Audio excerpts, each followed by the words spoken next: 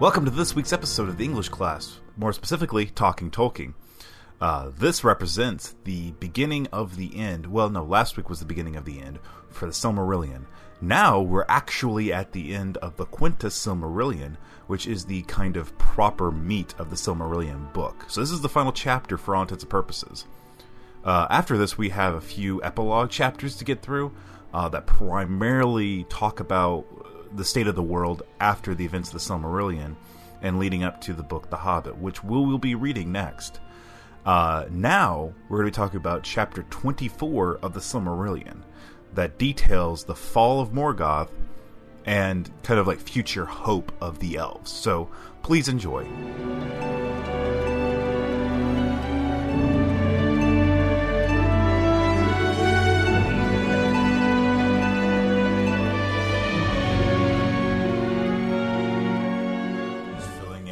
Oh, you remember that time we made baklava? That'd be really and good. we have been saying for like a long time, Well, why don't we make baklava again? Well, we could go get some phyllo dough after this and make baklava. To go with our Vaguely Greek everything. Yeah. Vaguely Greek everything. Of the vaguely Greek everything. Yes. We're just talking in like Silmarillion chapter name speak now. Well, there was one passage in this chapter that was like of the, and then it's of the, and then of the again, and I was like, oh god, it has finally happened. This book has eaten its own ass. It's just like it's everywhere. Let me see.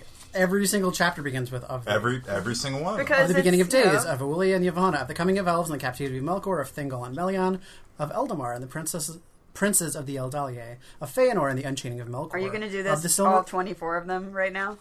Of I men. was going to until you snapped Well, me. you're wasting my breath. Yeah, I okay. my you know, air. there should Big be smirk attack. like a gay bar called Of Men. Of the Voyage of Arendelle. So here we And are. the War of Wrath. Of the War of Wrath. The last chapter of the Silmarillion proper, as it were.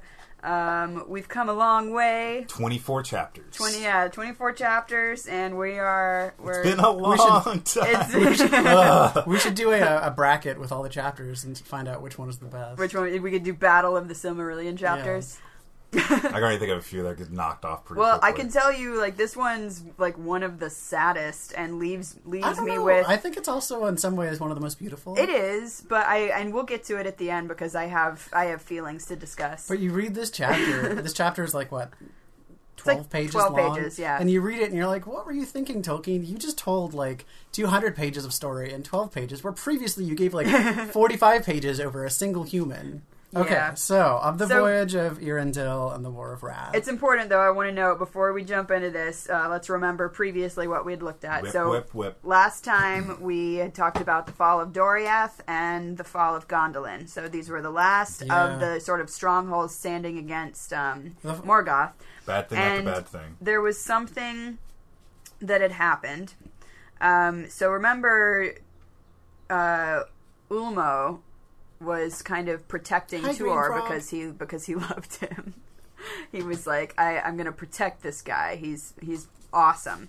So Ulmo had asked the Valar to help the elves, to help them win back the Silmarils and defeat Morgoth. And the Valar were kind of like, nope. Not yet. So they had a stipulation that only if someone pleads on behalf of both elves and men, and if they basically like beg for pity for you know, all of their sorrows and all of their misdeeds and whatnot. So Basically, a borderline. it was like this ultimatum. Impossible situation. Yeah. So it was like, you know, the Valar will only step in on this condition. So now here we have chapter 24 of the Voyage of Arendelle and the War of Wrath, which is a great name for a war. So I just want to go through this because the genealogy is actually really important in this chapter. It is. It really was. It is. It's so complex that unless you actually look at the tables, you're not really going to get it. Okay, so Eärendil is the son of Tuor and Idril. So Idril is the daughter of Turgon, and Turgon is the son of Fingolfin, who is half brother to Feanor. So Eärendil is of the same blood of Feanor. But he's also half elf. Yes, he is not Because a son of Feanor. Yeah. And then, son of Idril, and then son of Tuor. So Tuor is the son of Huor and Rian, I guess, who is the daughter of Belegund, who is the daughter of Bregolis, who is the son of Bregor, who is the son of Beor the Old. And then Huor, of course, is the son of Galdor and Hareth and brother to Hurin. And they are grandsons of Hador. Yeah. So lots of famous lines coming together, and then... So basically, Arundel is like, it's the coming together of two great houses, one from elves and one from men. But he marries Elwing, Yep. who is the daughter of Dior, who is the son, of course, of Beren and Luthien, Beren being of men, and Luthien being half Maya, half elf. So this couple is very... everything comes together with them, And it's like the kind of power union of Middle Earth at this point. It's pretty great. So Arundel. We're gonna learn in this chapter that Arundel is pretty awesome. Okay, so they have 2 children together. One is named Elrond. That was like right off the bat. Yep. I was like, I know that name. You should know this name. I know yeah. that name. And the other is Elros. Elrond will factor Elros, very I guess. heavily. Elrond factors heavily into all of the major happenings in the First Age, the Second Age, and the Third Age. And we're of course going to see him in our next readings. So so just keep in mind, Elrond has in him the blood of Finwë. Mm-hmm. So the blood of Fëanor, effectively. The blood of Melion. The blood of Beren. Yep. So listen to what that person The says. blood of Tuor, and so all the way back to Beor. So Elrond is part man, part elf, and part Maya. Yeah. Elrond is pretty amazing. I mean, if you didn't already know that. Unifying all the different people that are... This is it. So I feel like with that whole thing, this person will be important in the future. yes. So Yes. Even though Arundel is half elf and Elwing is half man, Arundel is considered to be of man, and Elwing is considered to be of woman. I mean, of elf. Woman, of elf. of the coming of women to the... I mean, she is a lady, but... And so their kids, Elrond and Elros, are called half-elven, which, I mean, is not incorrect because they're both kind of half-elf from each side, but they're specifically called here the half-elven. So, yes. So Arundel, they're all had been, living by the mouth of the Sirion. Yes. And he's kind of feels this intense longing for the sea that we've seen before. The sea keeps calling us home, right? And he also wanted to find his parents. Because they had sailed away long ago and have not ever come back. could have reached the other side or probably died. It's about a 90% chance for one, 10% chance for the other. So he wants to look for his parents, but also he has a very special errand. Arundel. He wants to ask the Tolkien did that intentionally, No. He wants to ask the Valar for help. He wants to fulfill the prophecy because he is half man, half elf. And the situation is dire, right? Arundel, called half-elven. Oh, okay. The Blessed, the Bright, and the Mariner, son of Tuor and Idril, Turgon's daughter, escaped from the sack of Gondolin and wedded Elwing, daughter of Dior, at the mounts of Sirion, etc., etc. The name means lover of the sea. Yep. Well, okay, yeah, which you're right. is perfect for him. So he gets together with Círdan, who is the great shipbuilder, and Círdan builds him this really magnificent ship that is named Vingalot. And so Círdan dwelt on the dwelt on the Isle of Valar with those people. So yes, that's the island in the Bay of Valar, the river Sirion. That was the island when when one other chunk of land was pulled off. Yeah. Yes, it that was left the behind. I remember. So like this the is wandering the sister of the Lonely Isle. Yeah. Yes, they build a ship together, and he names it Vingalot. Vingalot, I guess? Yeah, Vingalot. I want to see an awesome Vingalot building montage. Which okay. With wings of an angel. No, it's But it's a pretty it's described pretty spectacularly, and the name Vingalot means foam flower, which is that. really That's cool. Isn't it cool? That's just cool. And yeah, it's pretty amazing ship. It's that like a lot of songs are sung about it, and it's remembered for all of its greatness. Fairest of the ships of song, golden were its oars and white its timbers, hewn in the birch woods of Nimberthil, and its sails were as the argent moon. In the Lay of Arundel is many a thing sung of his adventures in the deep, and in lands untrodden, and in many seas, and in many isles. But Elwing was not with him, and she sat in sorrow by the mouths of Sirion. So he went up and left his folks. Yeah. Well, because, again, so Arundel had, like, basically he knew that it was prophesied that one person could kind of do this thing, and that was him. So also recall Elwing, being the daughter of Dior, possesses the Silmaril. Yeah.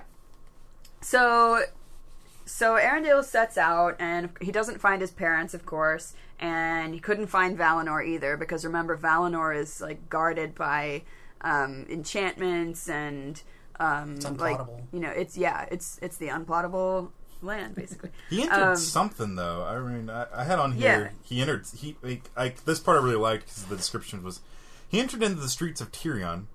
Oh, that was later. Oh, okay. I'm ahead of myself. Yeah. Right. Okay. Because so much happened in this chapter in such a little bit of span of time. Yeah. That I kind of got stuff mixed up. Yes. So long story short, Maedhros finds out that Elwing has the Silmaril and is just living with the remainder of the peoples of Doriath and Gondolin at the mouths of the Sirion, and thus was the third and the most wicked of the slayings of elf. Yeah, kinslings. Yeah, this is happening still. Oh my! So because again, like this, the oath keeps on rearing its ugly head every time, and even though Maedhros feels like intense remorse and really doesn't want to do this. It's they're bound by this oath. It's a blood oath that they swore. So this finally the third, and it was called the cruelest of the slayings of elf by elf, which is pretty bad. So so most people die. They capture Elrond and Elros. Yep. And Maedhros and Maglor are the only sons remaining. So Gil-galad came to help them, but it was too late. And Elwing had vanished. She cast herself into the sea with the Silmaril. Yes. Yeah, wearing the Silmaril upon her breast. So, of course, the result of this sack of the havens of the Sirion did not result in the Sons of Feanor regaining the Silmaril. They failed. Nope. But Ulmo, once again, Ulmo is our friend. He brings Elwing up out of the sea and gives her the form of a giant white bird. Bird form. Which is pretty fun. With the Super Silmaril epic. shining bright upon her breast. Upon her breast. So she flies away to look for Arundel. And finally she comes to him, and he sees her through this great cloud. Well, because he sees the light of the Silmaril. Yeah, he sees the light of the Silmaril shining, and she goes crashing into the boat, and wakes up in the morning in his arms, and she's in her natural form again, no longer a bird. So the two of them are, of course, intensely sad because of what had happened at the Havens, and they're also worried for their sons. But they decide not to go back. Yeah, but we're still on this. We're still going. Well, they have this mission, right, that they're on. Thankfully, though, so Maglor, who is Maedhros' brother and one of the only two sons of Feanor now remaining, kind of took pity on the boys and so did not kill them, which was awful nice of him. And he became attached to them, and treated them well. And again, they're this oath is weighing on them, and they feel intensely burdened by the oath. I feel like this is the one area where this is the one chapter where that oath became wrapping everything up. So the oath is coming into fullest, biggest form. Yeah, and again, so they're so weary, and they know what they've done, and there's been multiple kinslayings now, and so much death and ruin, and but they're still bound by this oath. So it's you're tearing me apart. Well, they're being pulled in so many different directions of they feel like they're on weird autopilot. Yeah, seems like it mostly at this point. Yeah. So Arundel believes that there's no hope left for Middle Earth now. So he and Elwing go again to search for Valinor. Whatever's ahead of us is the future. So they're on this great ship, and he's standing there wearing the Silmaril, and so it's shining kind of at the front of the boat, and that is probably why they succeeded. It was like a beacon that cut through the fog of the unknown. Yeah. So, yeah, and I like that passage that's about that part. So it says, "And the wise have said that it was by reason of the power of that holy jewel that they came in time to waters that no vessels save those of the Teleri had known. And they came to the enchanted isles and escaped their enchantment. And they came into the shadowy seas and passed their shadows. And they looked upon Tol Eressëa, the lonely isle, but tarried not. And at last they cast anchor in the bay of Eldamar, and the Teleri saw the coming of that ship out of the east, and they were amazed, gazing from afar upon the light of the Silmaril, and it was very great." That's right. There are elves still here. Yeah, the Teleri. Oh, I forgot about Remember, that. the Teleri had not left. And and then the Noldor under Fingolfin. Yeah, that's a few right. Noldor. Oh man, I almost forgot about that. And the Vanyar. Yeah, had not and left. the Vanyar are basically untouched because they didn't even get slayed. Yeah, The Teleri got the worst of it. right. I like this because it's kind of like... Well, I like he singles out that he passed Tol Eressëa because it's kind of like returning home for the ship in a way because it's from Círdan, who settled originally, Yeah. So yes, then Eärendil, first of living men, landed on the immortal shores, and he spoke then to Elwing and those that were with him, and there were 3 mariners who had sailed all the seas beside him. Falathar, Erolant, and Arendir were their names. And Eärendil said to them, "Here none but myself shall set foot, lest you fall under the wrath of the Valar. But that peril I will take on myself alone for the sake of the 2 kindreds." So because they are all derived from they are all Noldor, he doesn't want them to, like, anger Manwë, basically. Yeah. Although Eärendil is also of the Noldor, but he is also of Man. Yeah. So he's again, this is like what the Valar had set out before, that, someone must plead on behalf of both the elves and the men, and so Eärendil is like the perfect candidate to do this. So Eärendil finally comes into the city, and it's like a time of festival, so there aren't too many people around, and he gets really worried because he doesn't see people there, so he's thinking, like some kind of great evil has come here at last, and we're all doomed. Well, and it's also it's pretty, or there's another nice kind of I guess completion of a circle here because Eärendil is the son of Idril, daughter of Turgon, founder of Gondolin, and now he is in like the actual city that Gondolin had been modeled after. Tyrgon. Yeah. And it's really great. So Eärendil is constantly described as, now from this point on, as having this like radiant glow about him, like, the dust that's on his feet is like diamonds, so he... Which is a really cool image. Yeah. So Eärendil like shines, and we'll see why. But so he was actually turning back to leave because he had not seen anybody. So we're done here. He called aloud in many tongues, both of elves and men, but there were none to answer him. Then he turned around. Yeah, so then he turns around, and then finally Eanwe, who is the herald of Manwë, calls out to him. Yo, what's up? No, he says, "Hail, Eärendil of mariners most renowned, the looked for that cometh at unawares, the longed for that cometh beyond hope. Hail, Eärendil, bearer of light before the sun and moon, splendor of the children of earth, star in the darkness, jewel in the sunset, radiant in the morning." So Eanwe is the herald of Manwë, summoning him. Yeah. So he takes Eärendil into Valimar and sets him kind of before the Valar. And the Valar talk, and they talk to Ulmo, and Eärendil asks for them to pardon the Noldor and take pity on them and give mercy to the elves and men, and come to their aid. Please, God, do it. Please. Oh, he can't. And his prayer was granted. Okay. We'll do that. Because that's what they wanted. That's all they wanted, right? Knock the dust off of them and just like shake it off. And so now they need to decide what to do with Eärendil, though, because he has set foot into the Undying Lands, right? And no one who comes in there is supposed to come back out, really. Mandos and Ulmo are talking, and Ulmo says, well, this is what Arendelle was destined for. And he's also from men and from elves at the same time. So it works out. So, but then Mandos replies, well, but the Noldor left, of their own free will, and they decided not to come back. And so they can't come back. And then Manwë finally pipes up and says, it's his say that's the final word here.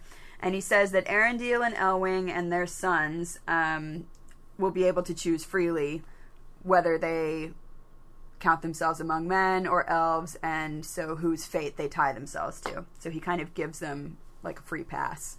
So now at this point, so Arendelle had been gone for quite a while, and Elwing had been left there to wait, and she was getting kind of worried, and so she's wandering around a bit, and she comes across the Teleri at Aqualande, and she starts telling them about Doriath and Gondolin and everything that had happened in Beleriand, and they kind of become friends. And then finally, Arendelle comes and gets her, and then brings her back to Valimar, and they're all told this, what's going to happen, fate that they've been given, that they can choose where to align themselves. So Arendelle just tells Elwing to choose because he's exhausted. I'm so sleepy. This is the worst. And Elwing chose to be judged among the firstborn children of Iluvatar because of Luthien. Yeah. And for her sake, Eärendil chose alike, though his heart was rather with the kindred of men and the people of his father. So that part's pretty cool, especially since they name-dropped Luthien like that. Yeah, and because it's worth going with this because Luthien was kind of awesome. Well, and remember also that it kind of mirrors, Luthien was allowed, so they brought Beren back from the dead, and then Beren and Luthien were allowed to, Luthien was allowed to choose her own fate too, to tie hers to her fate to Beren's. So it kind of also mirrors that. So yeah, then Eönwë sends those three other mariners that had been Arendelle's companions. He sends them back to the east, and then with a great wind. With a great wind, and then the Valar hallowed that great boat Vingilot. And they sent it to out into the void outside the world, with the Silmaril at its brow. Yeah, I didn't quite understand that part at all. It basically turns into a spaceship with the Silmaril on it. Yeah, I get. And he just explores space. What's happening is described in this passage, and we'll decipher it and figure out what Arendelle is now. So, now fair and marvelous was that vessel made, and it was filled with a wavering flame, pure and bright. And Arendelle the mariner sat at the helm, glistening with dust of elven gems. I love that. That's a good one. And the Silmaril was bound upon his brow. Far he journeyed in that ship, even into the starless voids, but most often was he seen at morning, or at evening, glimmering in sunrise or sunset, and he came back to Valinor from voyages beyond the confines of the world. So he became a star seen on the horizon. So he became a modern... He's Venus. Venus, okay. So... the morning star and the evening star. Yeah. So this is this element where we've not had stuff like this for quite some time. That's probably why this kind of flew over my head a little bit. Yeah, so remember this how... This is some early book stuff happening at the end of the book. Well, and remember how the sun and the moon had been set in the sky with guides to keep them on a certain track. So that's kind of Arendelle's role now. And he's this great star that people look up and see and love. So I'm going to briefly derail here. Because more in this chapter than any other Tolkien I've read do I find immense thematic similarities with C.S. Lewis. Mm-hmm. Mm-hmm. I can't help but think that The Voyage of the Dawn Treader was largely inspired by The Voyage of Arendelle. Yes. Furthermore, if you've read C.S. Lewis's Space Trilogy, which is pretty damn good, even if you don't like how heavy-handed Narnia can be, the Space Trilogy is rather fascinating. Book 2 takes place on Venus and is all about how Venus is kind of this untapped world where the kind of the purity is only beginning to be corrupted by evil. Mm-hmm. And so I don't know, it just Yes. It came back, yeah. Yeah, exactly. You can, you can see some things that were clearly inspired by Tolkien in Lewis's writings. I mean, they got drunk like twice a week. They were great friends, but of course they did have major disagreements with each other too, which is kind of it's kind of always fun to hear about. But all great friends do. Like, I can't believe you don't like the Yankees. So we got a timer going, not really a timer, but a counter. We had 3 Silmarils. Mm-hmm. Yes. One was taken away from Morgoth and is now in the stars. That's at a touch. No one can get to it. That's done. Right. We got 2 more left that are still on Morgoth's side. We still have 2 that we need to recover.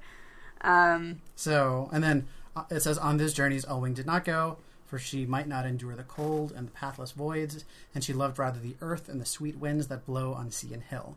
Thereafter there was built for her a white tower northward upon the borders of the sundering sea, and thither at times all the seabirds of the earth repaired. And it is said that Elwing learned the tongue of birds, who herself had once worn their shape, and they taught her the craft of flight, and her wings were of white and silver grey. And at times, when Eärendil, returning, drew near again to Arda, she would fly to meet him, even as she had flown long ago, when she was rescued from the sea.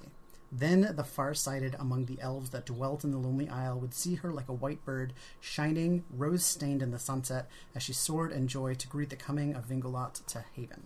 Oh, and then later on it says, in Middle-earth they name Vingalot Gillistel, Star of High Hope. Yeah. I like how flight is a craft.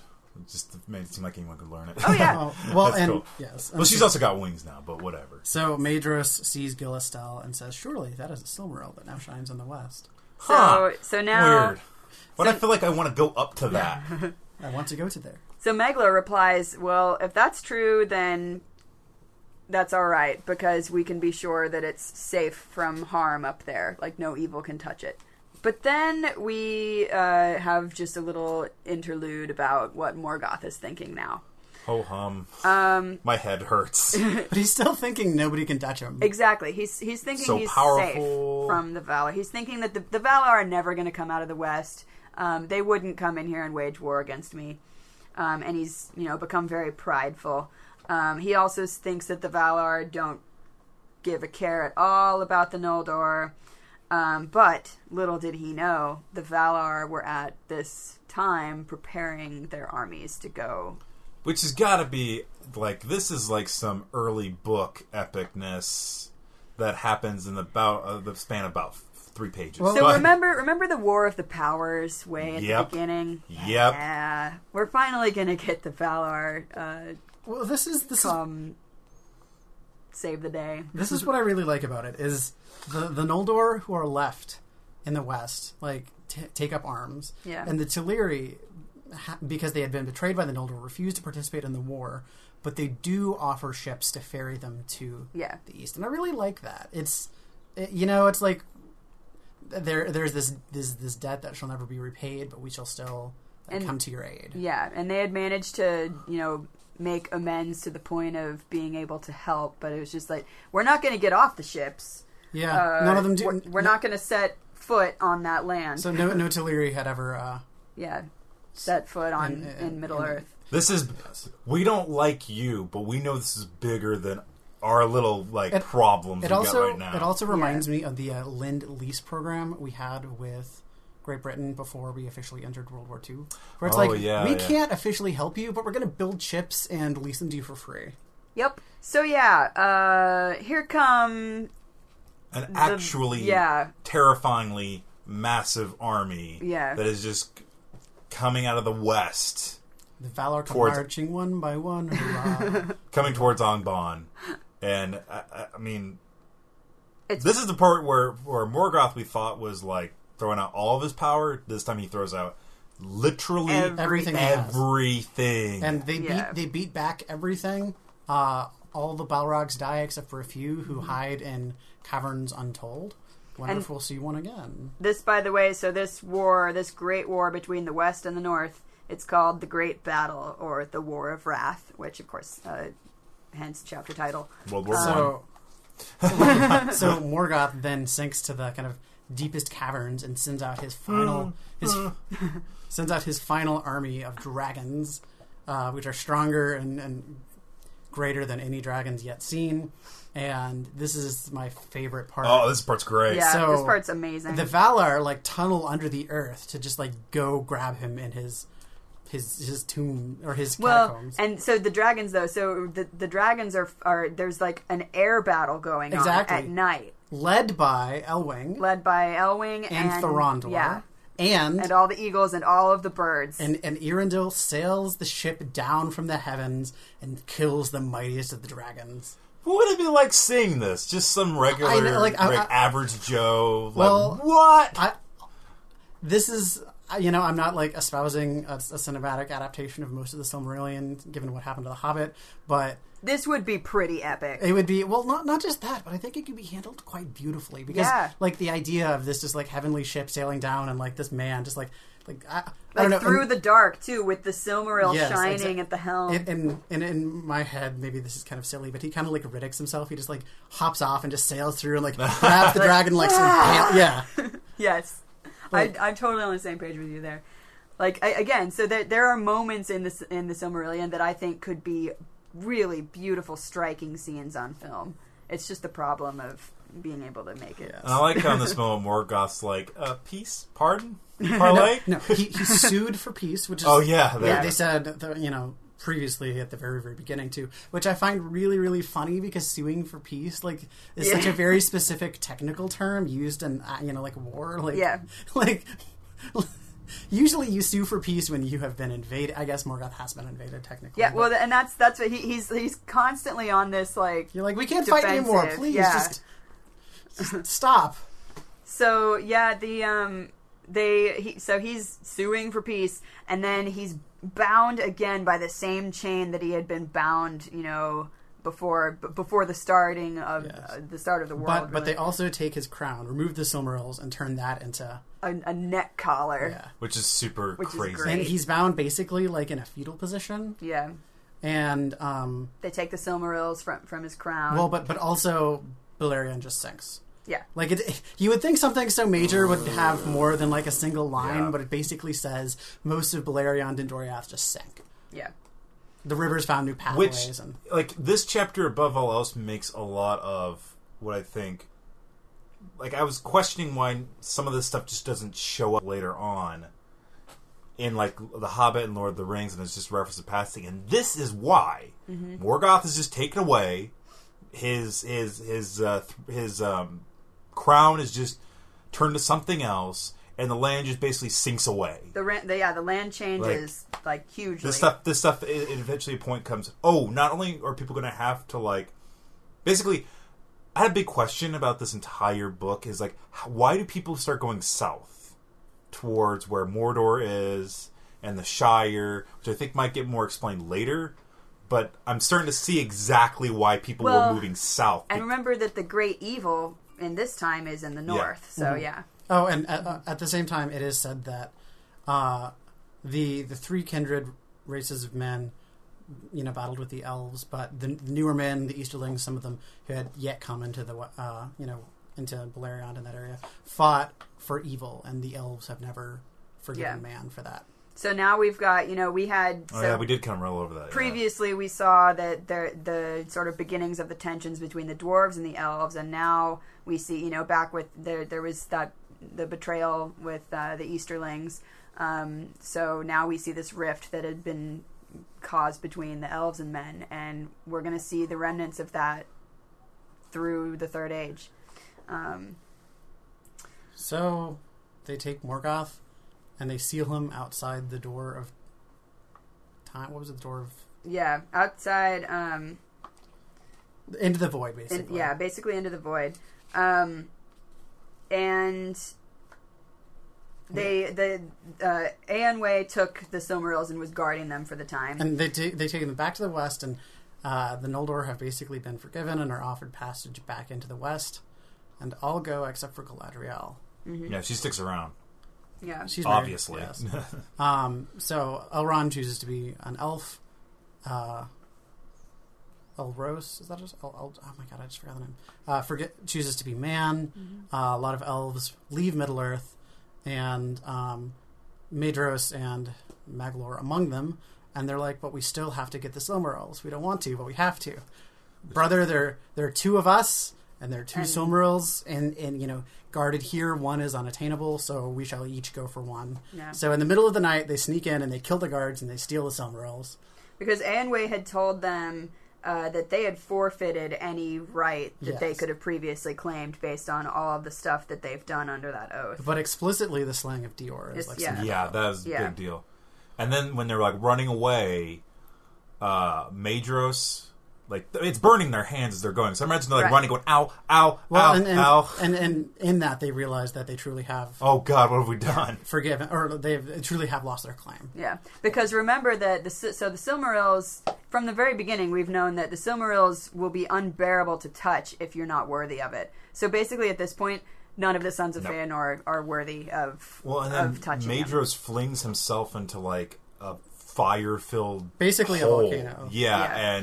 And that now we got with the Silmaril, so now we got there's where one Silmaril ends up just in the bottom of the earth. The Silmaril number 2 is somewhere in the bottom of the earth, and who knows where it is. And then Maglor throws himself into the sea. Because again, he couldn't stand the pain. So now we've got Silmaril number 3 somewhere in the sea. Ha ha! So they are all now unattainable. Yeah. And thus it came to pass that the Silmarils found their long homes, one in the airs of heaven, and one in the fires of the heart of the world, and one in the deep waters. Good places for them to be. Right? Ultimately, it seemed like the way this world has gone after the trees were destroyed, there's no need for these things to be around. They're just causing problems. So they're gone. Thank God they're gone. If they, if they were able to exist without causing people to become wrathfully lustful of them, it'd be great. If we could just keep them safely, like in Valinor, for everyone to look at and admire because they're, the remaining light of the trees, that'd be fantastic. But unfortunately, they turn people to madness. So now there's a fleet of ships that's made for the Eldar to come into the west. So the elves of Beleriand dwelt upon Tol Eressëa, the lonely island that looks both west and east, whence they might come even to Valinor. So they don't actually make it to Valinor, but they return to the west. And they were admitted again to the love of Manwë and the pardon of the Valar, and the Teleri forgave their ancient grief, and the curse was laid to rest. But it's important to note that not all of the Eldalier leave Middle-earth, because some of them just love it. So among these were Círdan the shipwright and Celeborn of Doriath, with Galadriel his wife, who alone remained of those who had led the Noldor to exile in Beleriand. In Middle-earth dwelt also Gil-galad the High King, and with him was Elrond half-Elven, who chose, as was granted to him, to be numbered among the Eldar. But Elros, his brother, chose to abide with men. And from these brethren alone has come among men the blood of the firstborn, and a strain of the spirits divine that were before Arda. For they were sons of Elwing, Dior's daughter, Lúthien's son, child of Thingol and Melian, and Eärendil their father was the son of Idril Celebrimbor, Turgon's daughter of Gondolin. So basically the highest race of men descend from Elrond and Elros. Yes. And that is the kings of Gondor? No, well, the kings of Númenor. Is that like connected, though? We're going to hear about that. In 4,000 years, yes. In a little while. This is early, that's the early stages of it. Absolutely. So and meanwhile Morgoth has been thrust out into the void.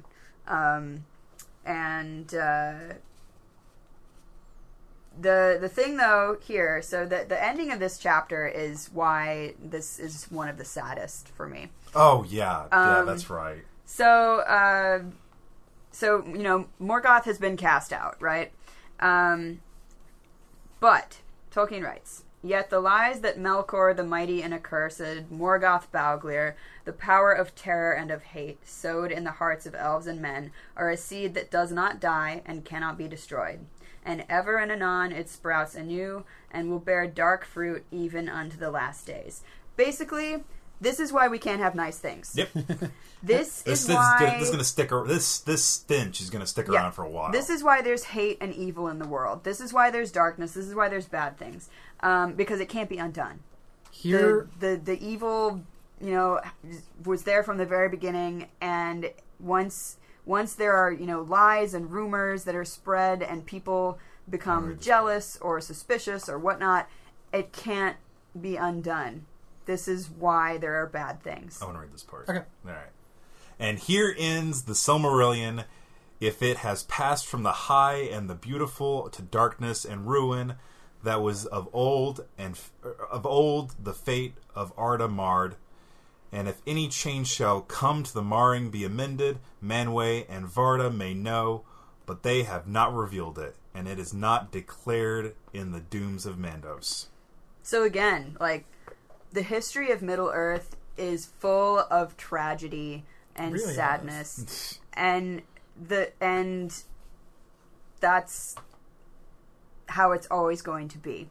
So, a little bit of Tolkien mythology, and stop me here if I'm giving something away that we will cover, Katie, but I do not believe we will ever cover it because I don't think it's in any of the books we're going to read, is that drawing a parallel, as I have been, between... one, The Ring Cycle by Wagner, which I actually listened to today as I was reading this. No, and literally, like, it ended just as I was ending the chapter. Perfect. Because, well, I just listened to Das Rheingold. Because really, this is kind of equivalent to Das Rheingold, which is a prequel, which sets up then the trilogy that comes. But undertoning that are these really sad cries of Rheingold, Rheingold, Rheingold, which opened the opera in a very happy way because the three Rhine maidens who were set to protect the magic gold were like celebrating it. And then at the end, as they're entering their castle, there's a refrain of that, but it's very sad and it's foreshadowing. Mm-hmm. And so it's beautiful, but it's sad. That's exactly what this is. So beyond that, though, like I said, I was going to tie this into mythology. At the end of the Ring Cycle, and then at the end of Norse mythology is Ragnarok. In German, Götterdämmerung, Twilight of the Gods, hence the name of the fourth opera, in which basically the world is destroyed, but everything is remade and in this kind of better form. And so what happens, the Ragnarok of Arda, which, like I said, I do not believe we cover in any of the books because it's mostly unpublished, just known through writings by Christopher Tolkien, is that at the end of days, basically, Arda will be destroyed. The Silmaril will be recovered from the middle of it. The Silmaril will be recovered from the earth, and the Silmaril will be recovered from the sky. The three will return to Valinor, be broken, and the trees shall bloom again. Actually, that was referenced in this where it was like saying how that the only way to find them again was to unmake the earth. To unmake and remake the that was world. Referenced in there. And I was like thinking, well, that was them saying it was impossible, but it sounds like I guess it's not impossible. It's just for that to happen... It's going to be far off in the future. It takes the destruction and then recreation of all things. Is there like a story that that's unpublished or is like written that's about this or something? I only know this by reading like from Tolkien fan sites that summarize everything. Yeah. But obviously that information is out there. Most of it's been edited by Christopher Tolkien, and I'm sure it's in one of the I guess it's like 15 or 20 books he's published. It's the same. Yeah, that's the same as I have never read the actual story, but yeah, I've heard it same as you have through just reference to it. So the story at least is there, and so well, that's done. But yeah, it's in some ways it ends on a high note because the Noldor return to the West and the Teleri forgive them, and on the other, like, Beleriand was destroyed and Middle Earth is kind of in shambles, and as we know, like, especially since we are men, like that is our land, and that is where the stories of the future will come effectively. Yeah. Well, I feel like if the Silmarillion is about elves with a few men dropped in, The Hobbit and Lord of the Rings, maybe lesser The Hobbit, but I'm talking about like more like Lord of the Rings is more about men with some sprinkling of elves. Whereas, however, though, I still don't quite understand where the hell the hobbits come from. I'm pretty sure it's about to be explained, though. So we see hobbits. I really do think they just sprouted out of the earth. They come from holes in the ground. Yeah, but I mean, the Hobbit's all about like the main characters of the Hobbit are some dwarves and a hobbit and a wizard. Who, whatever, I still don't quite understand what wizards are necessarily. We won't cover that till the beginning of Fellowship of the Ring. Yeah. Okay. And then the other thing is, this, I'm kind of like, this is like a really hard to digest book. Mm-hmm. I am kind of like looking forward to getting to a easier to digest book. Oh yeah, I feel like I need to read this again. Again, get anything from it. Again, the Silmarillion, as we stated at the beginning, it's very dense, and it's like rife with mythology and like genealogy, and anyone who's reading it has to constantly turn back to the appendices and look at all of the different lineages and whatnot, because it's so easy to forget like who comes from where. Like the one thing we got left is a Calibeth, and then the three they're the Rings of Power in the Third Age. That, which I'm not necessarily counting because I feel like that's pure epilogue stuff. Like that is like we threw these in here because we kind of need to. That's going to be our bridge to the Third Age. So, but having it's like weird. Like I don't feel like I still have a full sense of the Silmarillion, but I feel like it's really hard having just read it once to have any great sense of it. Well, the important thing that you should have learned from it, which I think we've basically talked about here. So the Silmarillion is the story of the Silmarils, and mostly the story of the history of the elves and how the world came into existence and how Middle-earth began. And then how, the elves and the creation of the earth are kind of, they're locked together. Linked. Yeah, definitely. So we've learned why there's tragedy in the world, why there's evil. Why nobody is very happy with each other, too. But we've also learned, what things we should cherish and treasure in the world. Silmarils. Yeah. Shiny things. Light. The light of the trees. The things that bring light to the world. The sea, which holds the remnants of Iluvatar's song. Oh, that's a good way of putting it, where the Silmarillions end up is kind of the things that were very important at the beginning of the book. Mm-hmm. However, it does say I feel like, though, the way one was thrown away, I feel like might have a shot at being found again. The one that's in the fiery depths of the earth? I mean, there's probably nothing to that. Well, but I feel like if this book is kind of like setting up how that story's done, we might not bring it up again. But here's the deal. Throughout The Hobbit, one of the things that the dwarves are seeking is the Arkenstone, which is beautiful and glows from within, and they dug up. So it is not ever canonically stated, yes, the Arkenstone is a Silmaril. But it's not a bad idea to it could think about it like that. Yes. Okay. Also, there's one other thing in this chapter that made sense to something in Lord of the Rings. In the Lord of the Rings, Galadriel gives Frodo this little trinket, and it says it's the light of Arendelle, one of our most precious stars. And when I read that at the very beginning, I was like, well... You're like, aha! And now that I know where he ends up, makes perfect sense. Yep, that's the Silmarillion. That's how the world was created, and that sets up, everything that's going to happen next. How much time passed in that book? Lot. Several million years? Well, so, furthermore, Eärendil and Galadriel are vaguely related. Yep. In that Galadriel is the daughter of Finarfin, and Eärendil is the great-grandson of Fingolfin. Which is... Furthermore, Elrond, who is the son of Eärendil, married Galadriel's daughter. Okay. Mm-hmm. Which is also something interesting about, I'm just calling him Elrond. Elrond. Elrond Hubbard. Elrond and Galadriel is, when they're referencing these things in Lord of the Rings, it's kind of fascinating because it's like this perspective on being so old. Mm-hmm. They're just going to go ahead and reference it like the myths of the mortal whatevers that are around them. It's like, oh yeah, it's a star. Even though they knew the person that the star became, became the star personally, and yet they're just going to go, you know what? It's so hard to explain this and why I know it. Instead of being, hey, that dude up in the sky, we have this thing. It's like the light that he threw up there because of whatever. No, it's just easy to go. It's star. It's a star. Whatever. Just we don't want to blow up your brains right now. We got important things to do. Yeah, Elrond and Galadriel have seen a lot in their time, and they will see a lot. Also, so I guess the orcs.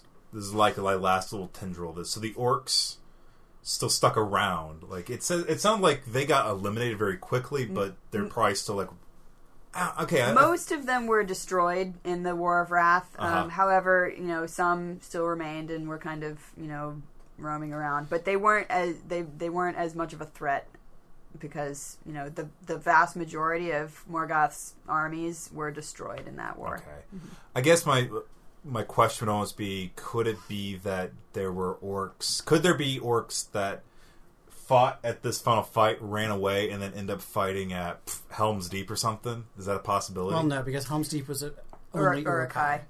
Oh, okay. And Uruk-hai were bred by Saruman because he basically becomes corrupt and tries to usurp Sauron to become... However, right. we will see some Balrogs of Morgoth come back later that's because, true. Again, the few that escaped kind of ran down and hid in the mountains and did something with the orcs, or not the orcs. I feel like there's a reference to the dwarves dealing with them. Dwarves have had to beat back Balrogs because they dwell in the same kind of places, and I feel like a lot of things I'm like the few questions I still have remaining are going to be answered in the very next thing. Yeah, I have that feeling. Yeah, we're going to talk about Numenor next, and then after that we'll talk about the Rings of Power and Sauron, who we've met briefly, but we need a new big bad. Yeah, well, I read the very first few bits of Calbeth, and I think I already know where that's kind of going. So. Yep.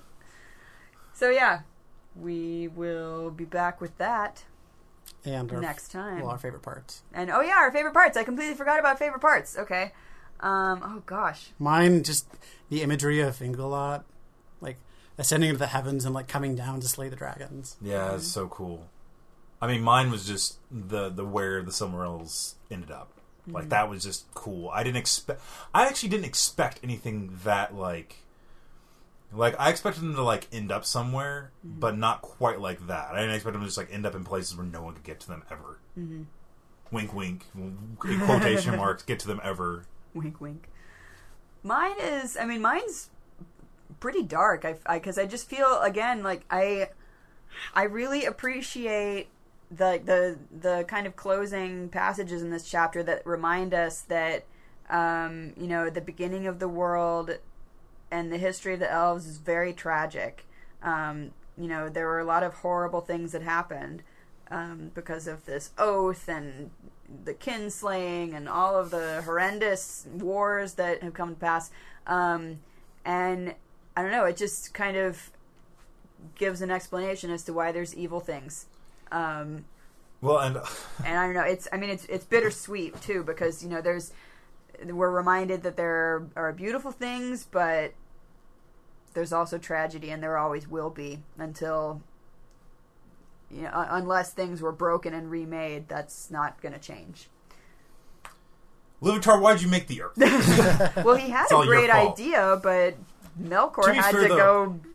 Straight from the beginning. Iluvatar's answer would go I had a plan. Yeah, Iluvatar's and the plan went through, so... if Melkor didn't have to be singing his own tune... Y'all learned a lesson, right? We're dead. Oh, well, still, you learned a lesson, right? Next time... Millions of years of history. About the Numenorians. I'm Katie. I'm John. And I've read that book. Yay!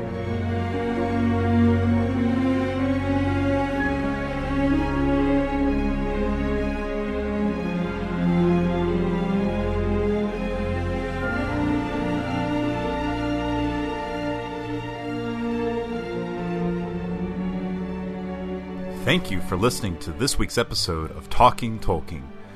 We are basically done with the Silmarillion. We will be reading the Calbeth, I probably butchered that name, and then a chapter that is detailing the Rings of Power and in the Third Age. You can find more Talking Tolkien by checking out TalkingTolkien.com. That just leads to our page with all of our episodes. You can follow us on iTunes at just searching for Talking Tolkien or the English class, Talking Tolkien. Same goes for Stitcher. We're on Stitcher. Just look for Talking Tolkien. And we are on Facebook and Twitter. Just also look for Talking Tolkien. Thank you for listening. And remember to toast the professor.